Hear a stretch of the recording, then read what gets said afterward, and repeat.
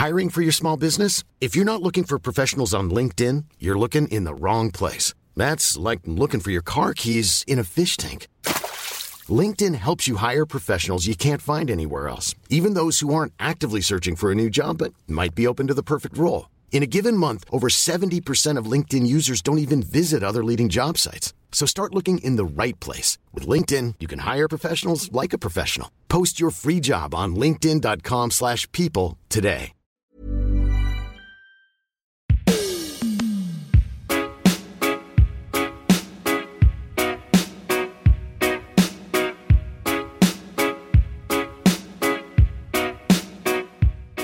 My guest today is an academic and historian who has firmly put her stamp on everything from graphic design and feminism to the creation of fanzines.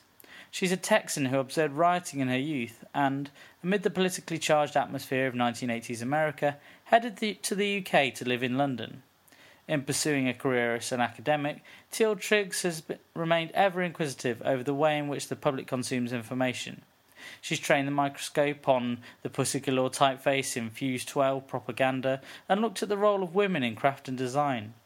She's author to an eponymous book on fanzines, and as we meet in the shadow of the Royal Albert Hall at the Royal College of Art, where she is an Associate Dean, I begin by asking her about the subject dear to my heart. First of all, thanks very much for asking me to be involved in this interview. Any excuse to talk about zines. I think it's really important for me that what the zines represent are individuals or the collectives that have created the zines. And it's the notion of the hand.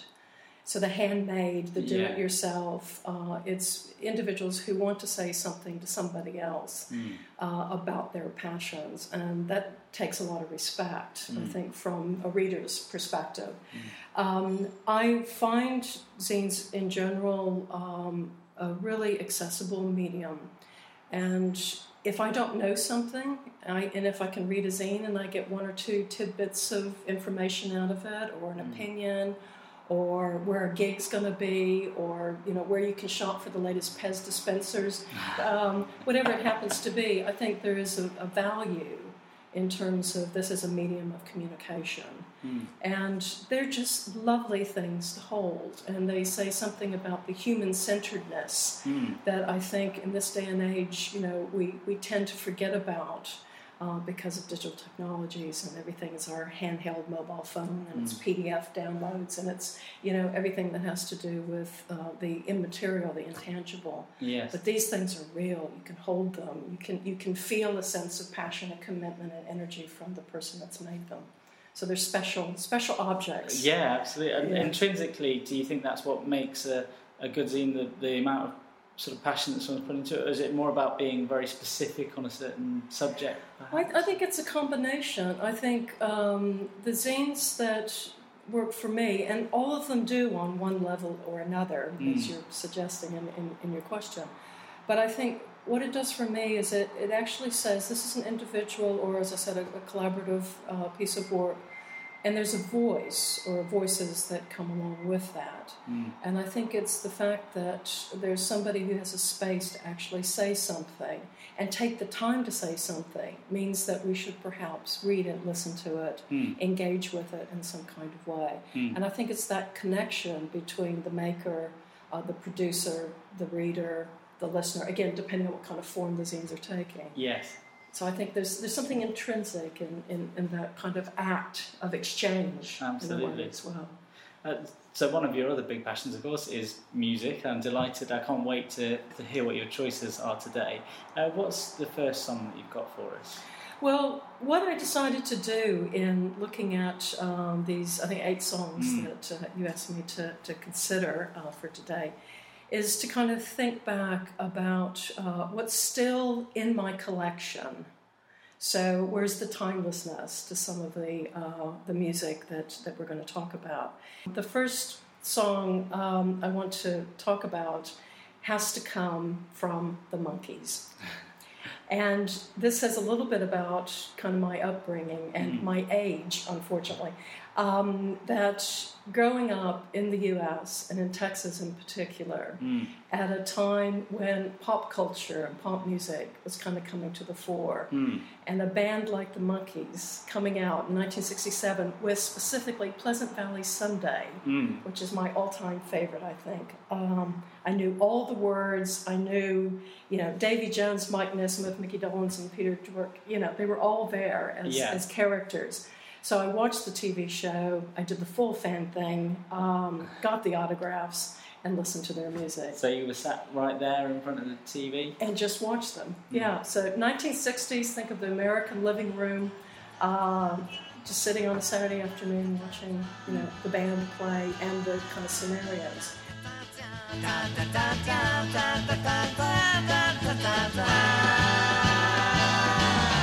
Another Pleasant Valley Sunday,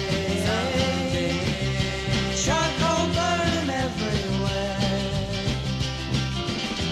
Another Pleasant Valley Sunday, here in Status Symbol Land.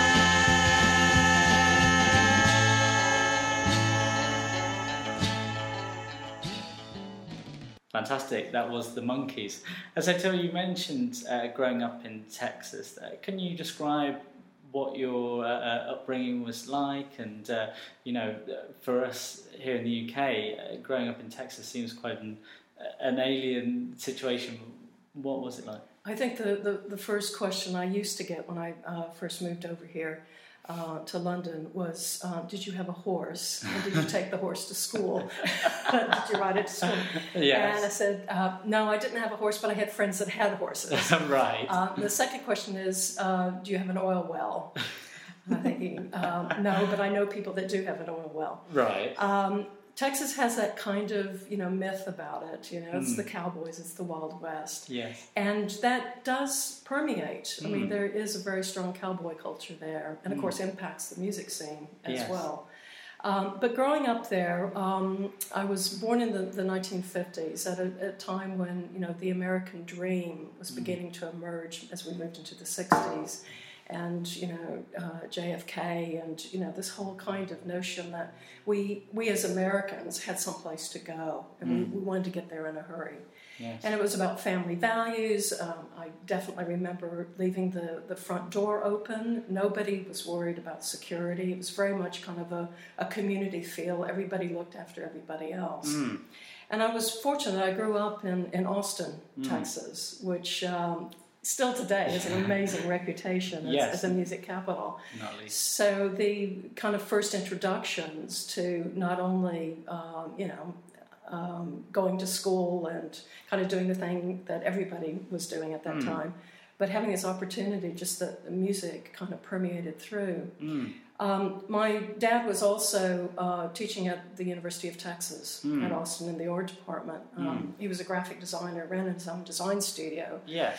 And he started teaching there in 1968, right when the riots on campus were taking place and the student protest. Yes. And I distinctly remember going to campus and just kind of watching the scene unfold in front of me. So you felt a part of something actually quite exciting. Absolutely. And you began to have a bigger worldview, the Vietnam War and the veterans and different presidents and JFK being shot and, all that coming through in terms of being a Texan. But that flip side of it, in terms of it being a really fun place to grow up. There, at that time, our house was what would be considered now, the kind of suburbs at the edge of the city. Going back, my brother still lives in the same house. It's right in the middle of the city. So it says something about, growth in these smaller cities at that time. But you did feel like you were at the center of something. And culturally, Dad had Mad Magazine sitting on the table. He picked up the Texas Rag, which was a university publication. So all the underground publications would be in the house. He knew a lot of the originators, having taught a lot of them in terms of illustrators and designers. Yes. So being in the middle of that was just an amazing experience as a kid. And can you remember what your feelings were? You mentioned obviously the American dream ideal there and Vietnam. And can you remember what your opinions were at the time? And do you think that your perspective on the world now is that much different? Very early on, things like the Ku Klux Klan were happening in Texas. Well, it still is, as far as I'm concerned. Yes. And being exposed to kind of racial issues. I grew up in a very multicultural neighborhood. It wasn't an issue until somebody made it an issue, as far as we were concerned. And there were all sorts of ways of problematizing what was going on at that point. But I think, those formative years were absolutely key and gave me a perspective that wouldn't change. I think I like to think of myself quite open-minded. Yes. I'm a good listener. Yes. And there's room for everybody. And I think those early years were quite important. So speaking of listening, what should we listen to now? Well, we kind of move into the mid-1970s, in fact, 1975. And I had just graduated from Crockett High School in Austin and was going to university. And we lived in an apartment complex off of Enfield Road, and it was about 10 units there, so maybe about 15 people. And one summer's evening, somebody had brought back from the coast a huge basket of shrimp and lots of wine. And so we had a little shrimp festival. And one of my neighbors put on the record player Patti Smith, the Horses album, and Gloria just kind of penetrated the evening, the hot, muggy summertime evening of Austin, Texas. And we could sit there and eat our shrimp and drink our beer, our glasses of wine, listening to this amazing music which we hadn't heard before. Yeah, absolutely. So Patti Smith. Fantastic. We'll be shouting each letter as it comes, won't we? Great stuff. When you was with me, we took the deep plunge and oh, you were so cool. Ooh, oh, you were so fun. And I gotta tell the world that I make your mind, make your mind, make your mind, make your mind, make your mind, make your mind.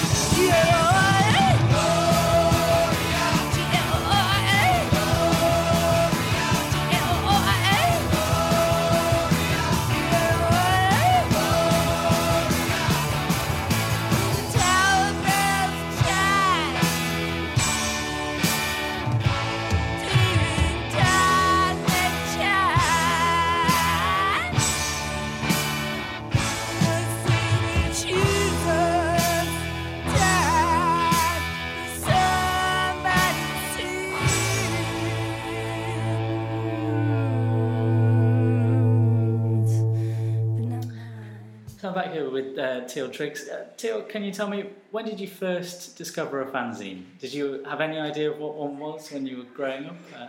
Yeah, I think as I mentioned earlier, the house was kind of full of underground publications, and it's slightly different than a fanzine, but it's still, alternative press.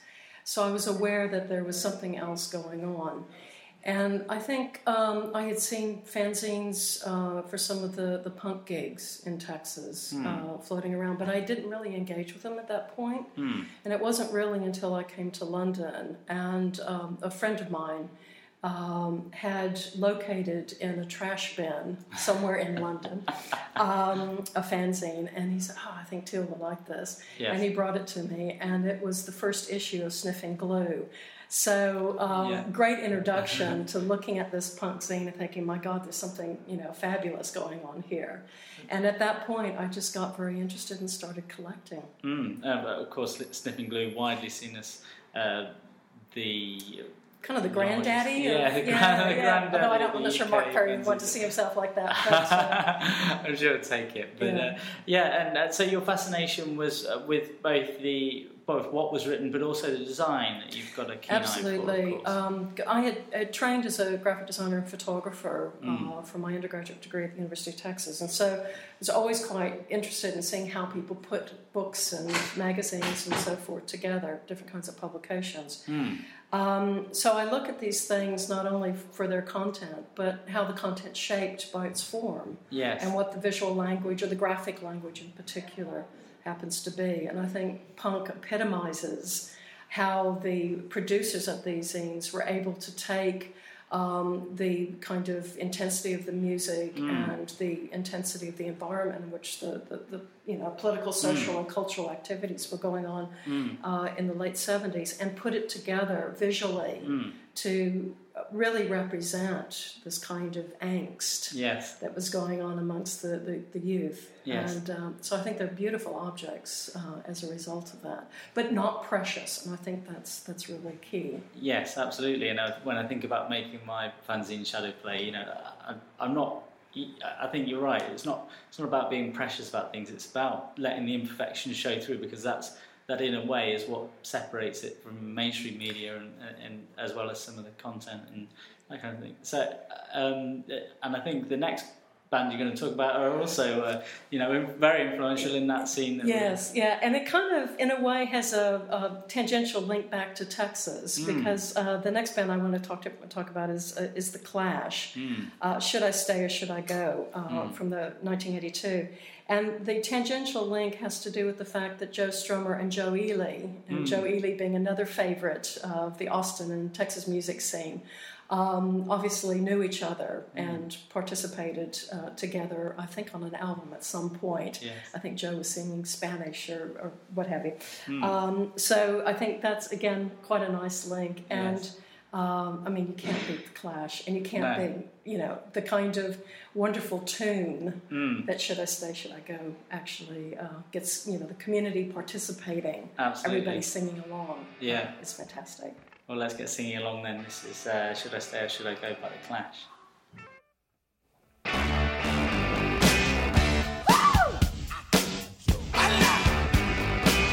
Darling, you got to let me know.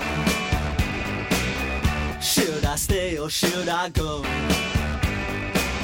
If you say that you are mine, I'll be here till the end of time.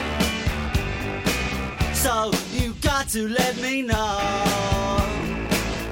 Should I stay or should I go? It's always tease, tease, tease. You're happy when I'm on my knees. One day it's fine and next it's black. So if you want me off your back,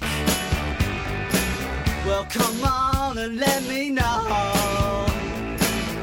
Should I stay or should I go? That was The Clash. So Till, can you tell me about your perception of how graphic design has changed in the time that you've been studying and writing about it, and has presumably the change in technology has clearly had a big factor within it, but do you think there are generally is there generally a change in the way that people approach the discipline? Gosh, that's a really big question. I feel the lecture coming on. Yeah, quite. I think there has been a change in graphic design, and the change, I feel, is in that there's a greater awareness now from the general public about the value of graphic design. And I think early on, designers did what they did. They were engaging with their clients, creating messages, being persuasive, being informative. Yeah. And I think now that, technology, that desktop publishing prompted, a plethora of little cottage industries, often untrained. So, if someone wanted a leaflet for the local library group, they had that opportunity to design something on the early Macs or what have you. Yes. So I think there's awareness. Now, whether or not that's a good or a bad awareness, the jury's still out on that. But I think what it's done for us professionally is actually given us an opportunity to look at different ways that graphic design might be used and might be applied. So it's a way of thinking. It's a lens through which different kinds of problems and contexts can be understood and problematized, Yes. and then solutions found for it. Yes. So and I think I don't know if Neville will like me saying this, but I think one of my greatest memories is seeing Neville Brody on the front page of Blueprint magazine and realizing that there in the 90s was this kind of celebrity, the cult of celebrity emerging within graphic design. And I think now there's still a cult of celebrity, but I think there's a great awareness that these celebrities did have something to contribute, that they were really, at the forefront of looking at different ways of communicating. Yes. I think the other thing, of course, is street signs. And people like Jacques Kinnear and Margaret Calvert doing the highway signage. I mean, and typography for that. It's still out there. People are driving by it and using it as a wayfinding system. Absolutely. So I think things like that are applied and have kind of a usefulness to them, I think is, quite exciting. Yeah. What do you have on the wall at home? Gosh. Lots of posters from the Armadillo World headquarters, circa 1970. Right. I've got a real range of things. I've got a lot of student work up on the walls. I have a lot of my dad's paintings from the 40s. He started off as a painter before he became a designer. So, again, it's very eclectic. Yeah. But, I don't have any posters up on the wall at the moment. So what's the next piece of music you got for us? The next piece I have, coming back to the kind of art school tradition, has to be Kraftwerk. And I think Computer Love, 1981, just right when the technology was beginning to hit. And as you rightly said, its impact on graphic design, but even how Kraftwerk packaged itself as a brand with an amazing identity, which we know still continues today. Absolutely. Let's hear those German wizards.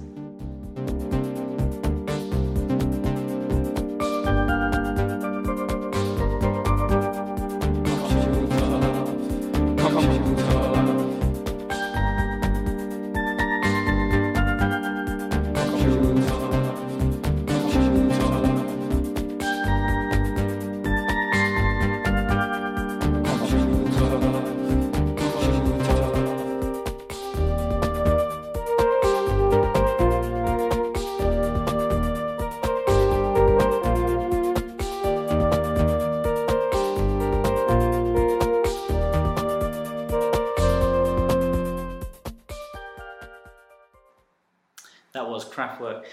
So, Teal, we're sat here in the shadow of the Royal Albert Hall in the Royal College of Art.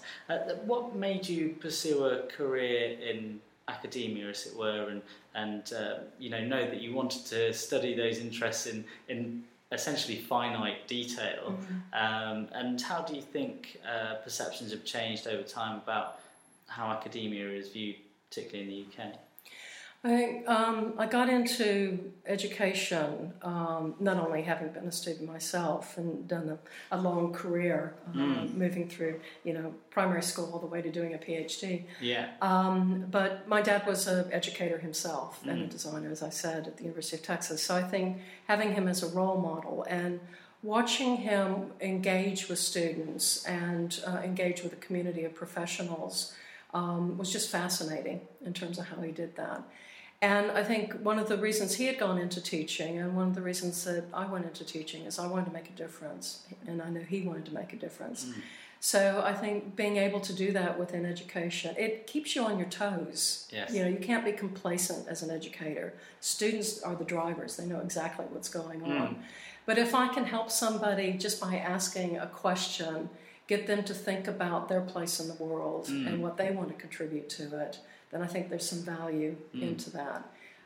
So that's kind of why I went to education in the first place. And I was lucky that when I came over here to do my second MA in design history at Middlesex, that one of my colleagues actually ran a program, which is down at Epsom, which is now University of Creative Arts. Yes. And she invited me to do some teaching. So I had an entry level into British education. And I loved the fact at that point you didn't have any real assessments in terms of, grades like we got in the States, A, B, C, D.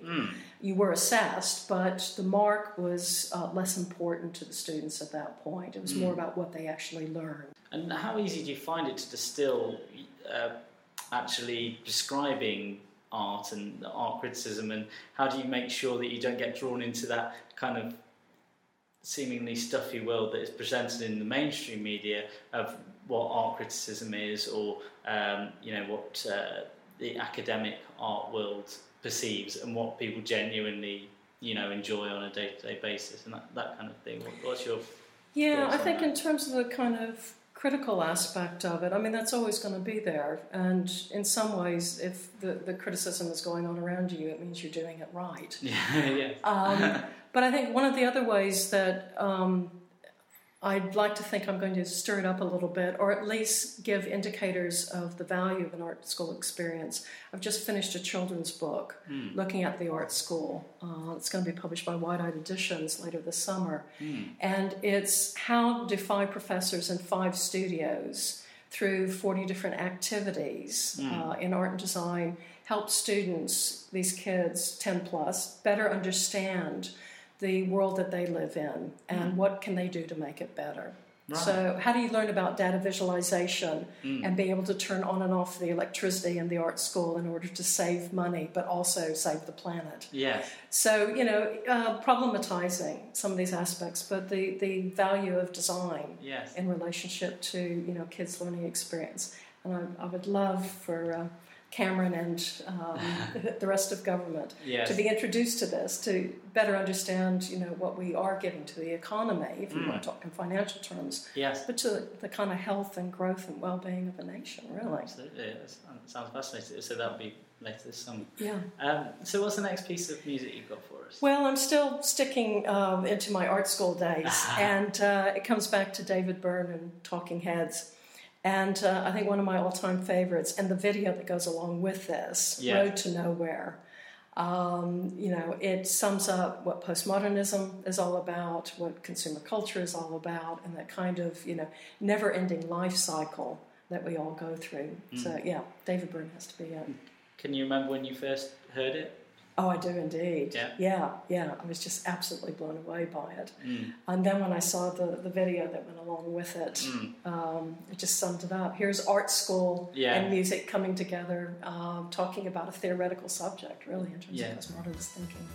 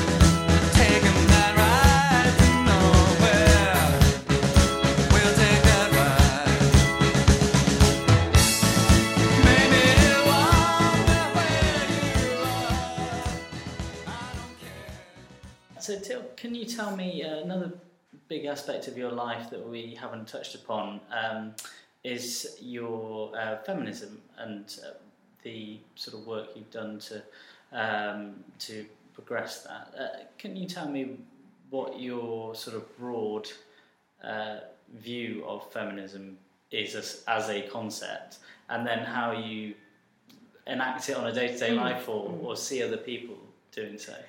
Yeah, I would definitely call myself a feminist, but I also call myself a humanist. And there are lots of debates going on within architecture and design at the moment. Where are the women in these professions? And a lot of Twitter activity around this. Yes. And it's something I've been very interested in. And what I did early on with 2 other friends of mine is we started the Women's Design Research Unit right after we went to a conference, typographic conference, and there were about 30 some odd men up on stage, all white with glasses, and all of the same age. And I raised my hand and just asked the obvious question. Yeah. And what was really great about it, the organizers came back and asked if we wanted to be involved in a publication looking at propaganda. And so, of course, gender being highly politicized, and this was in the mid-90s. So it was kind of a way of bringing a group of women together to actually look at these issues, but specifically in the relationship to design. Because I realize, as a designer, I can't impact everything in the world, but I can impact, hopefully, a small corner of that world. Yes. And so that ripple effect, perhaps would be able to make a difference in some way, particularly young women who were looking for role models, who were looking for ways into the profession, which had been a fairly male-dominated profession at that point in time. It is slowly changing. There's still issues, but still slowly changing. So I think from that standpoint, feminism has always been a perspective. But I would not call myself a radical, bra-burning feminist by any stretch of the imagination. And I think this is where being a designer kind of kicks in, where you look at an issue and a challenge and you say, how are we going to resolve this? So it's doing workshops, it's giving talks to students, it's giving them a space, a forum in which they can talk to each other as well, whether it's in a professional organization or whether it's with a small local community. And there's different ways of doing that through design as well. So. And of course, your other fanzines, feminism fanzines have gone hand in hand, I suspect, largely because it's a forum in which opinions can be expressed freely and without, to be frank, a lot of the time just with one side of the debate put across. Absolutely. Which is perfectly valid in that form. And I think it's fascinating. It's shaped a lot of my views about feminism. But do you think that fanzines are a force for good in progressing that debate? Yeah, absolutely. And it not only progressed the debate, but it progressed the cohesion of a community. Because it was very, and still is very much, women talking to other women and sharing their stories. Anything from, questions around sexuality and gender bias to what is your favorite band and how do I play a guitar? It's all there. And I think it's really important as a vehicle itself, as a platform for that discourse to take place and for people to feel like they belong somewhere. They're sharing those experiences and everybody's learning from everybody else. And of course, collectively, then you get a movement. And as we know in the 90s with, Riot Girl being very much that movement, with a manifesto, with meetings taking place, with young girls picking up guitars and just like punk did, being able to, 1, 2, 3, and you've got your music. So I think that kind of energy, again, that punk originally had, but, in terms of celebrating, the female, the woman in the music business and everything that goes around that was just an amazing point in history, I think. Absolutely, so what's the next piece of music? Well, fitting in with that, of course, it has to be Kathleen Hanna, Bikini Kill, and Rebel Girl from 1993. Oh, I'm going to enjoy turning up this to number 10. That girl thinks she's the queen of the neighborhood. She got the hottest type in town. That girl, she holds her head up so high. I think I wanna be. Imagine the softest sheets you've ever felt. Now imagine them getting even softer over time. That's what you'll feel with Boll & Branch's organic cotton sheets. In a recent customer survey, 96% replied that Boll & Branch sheets get softer with every wash. Start getting your best night's sleep in these sheets that get softer and softer for years to come. Try their sheets with a 30-night guarantee. Plus, get 15% off your first order at bollandbranch.com. Code BUTTERY. Exclusions apply. See site for details.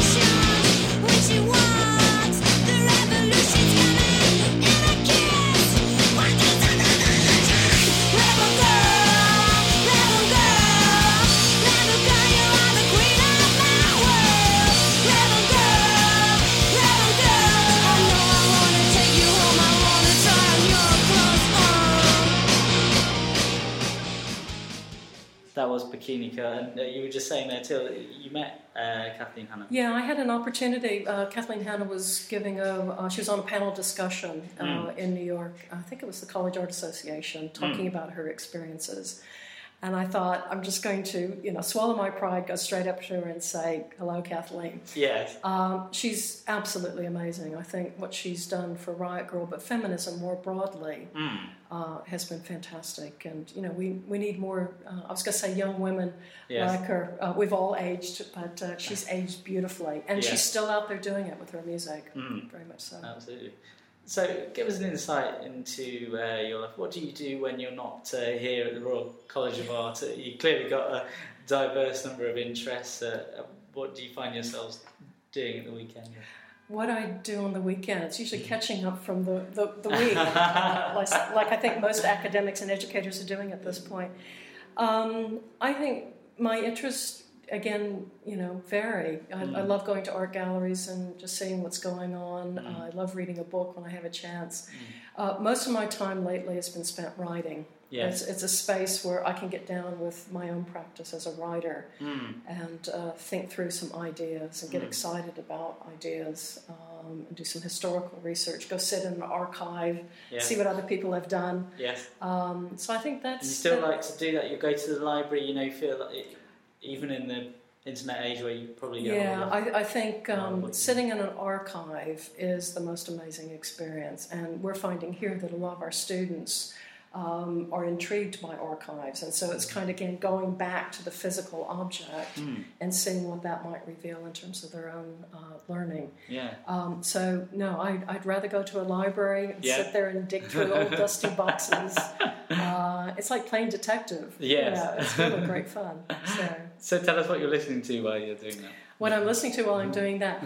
Well, I think the next song I have is probably one that's slightly different than the others, and that's Kylie Minogue. Again, I am really interested in how women in the music industry can transform themselves continuously and stay on the charts. Yes. And so Madonna, Kylie, Lady Gaga, they're all women, I think, that are doing amazing work. So I think the song that I tend to have on my headphones is Can't Get You Out of My Head, 2001, and just that beat of, it's the syncopation on it, the kind of the drive of it, it keeps you motivated. It's good workout material, both intellectually and also in the gym. Yeah, absolutely. Well, we'll be doing the dance now, I'm sure.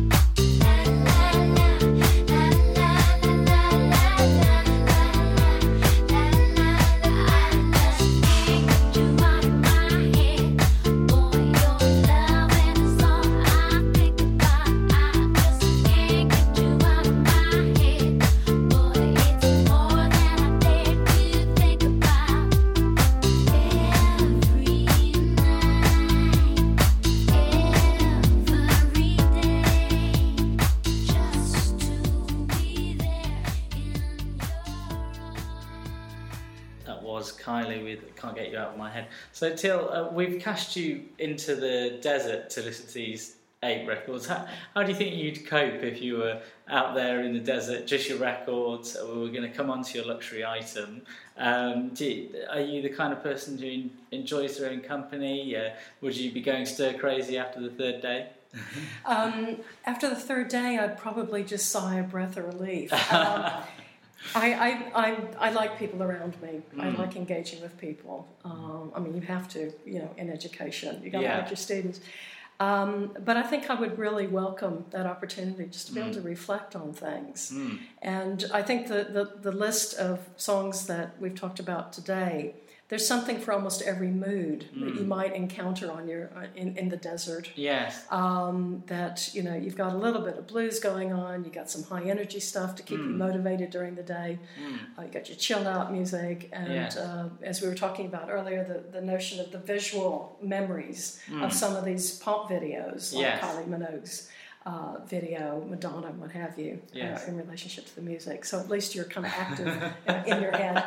Well. And I suppose, you know, if your brain was engaged and you know, you're thinking about, you're reflecting on things, is there a period in your life that really sticks out as either quite formative or quite a different or difficult period that you feel that you had to traverse?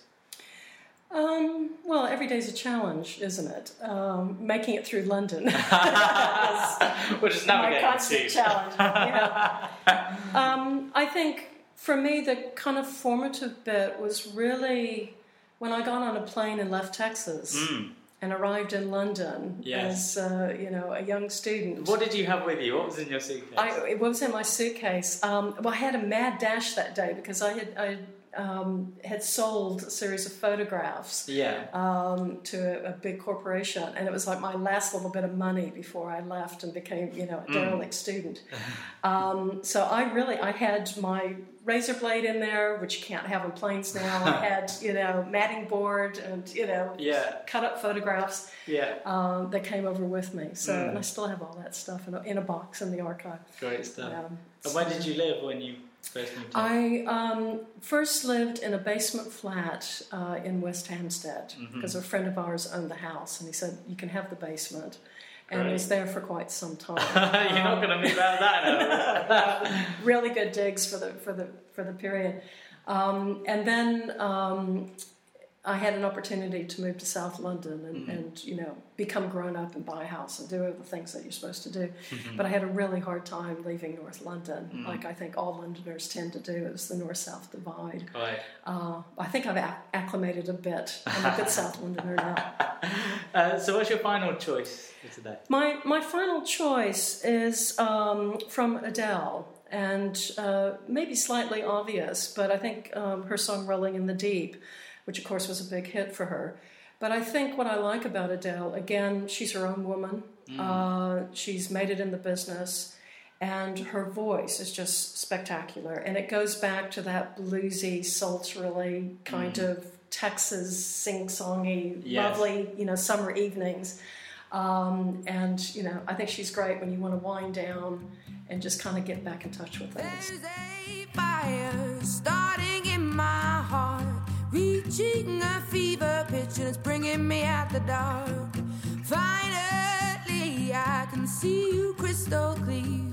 Go ahead and sell me out, and I'll lay your ship bare. See, I'll leave with every piece of you. Don't underestimate the things that I will do. There's a fire starting in my heart, reaching a fever pitch, and it's bringing me out the dark. The scars of your love remind me of us. They keep me thinking that we almost had it all. The scars of your love, they leave me breathless. I can't help feeling we could have had it all. In the deep, you have my heart inside, and you played it to the beat. So Teal, we've come to the end of your songs. Thanks so much for your time. Absolutely loved, you know, hearing about your life and your perceptions on, you know, all manner of different subjects. So if there was one fanzine first that you could take with you, and then I'll give you a luxury item as well, because you know, I think you've earned a special luxury today. What fanzine would you take with you? What fanzine would I take? I think it would have to be the first issue of Sniffing Glue. Really? Yeah. Thank you, Mark Perry. Just because it was my first real introduction to the British zine culture, but also that I still feel it's one of those things that you can keep going back to and always finding something different as you flip through its A4 pages. So, yeah, it would give me good reading material. Absolutely, Yeah. although you probably make yourself very rich on eBay these days. Yeah. But, You can't sell these things. no, you really No. can't. I would not advise that. And anything else that you couldn't live without in the cassette? I think, so are we on to my luxury item yet? We are, Okay, yeah. great. I think what I would really love is a pen that doesn't run out of ink. That would be my luxury item, because I think to be able to record and document not only my thoughts but what I see around me Yes. would be amazing. So hopefully Yeah. in my archive Yes. one day some PhD student can come in, open up the box and see what I was thinking and saying at that particular moment in history. So that's fantastic. We'll give you a pen that never runs out of ink and even some paper too. Very Lovely. kind. Thank you. Thank you for being my guest on Desert Isolation Discs. I really enjoyed it. Thanks for the memories.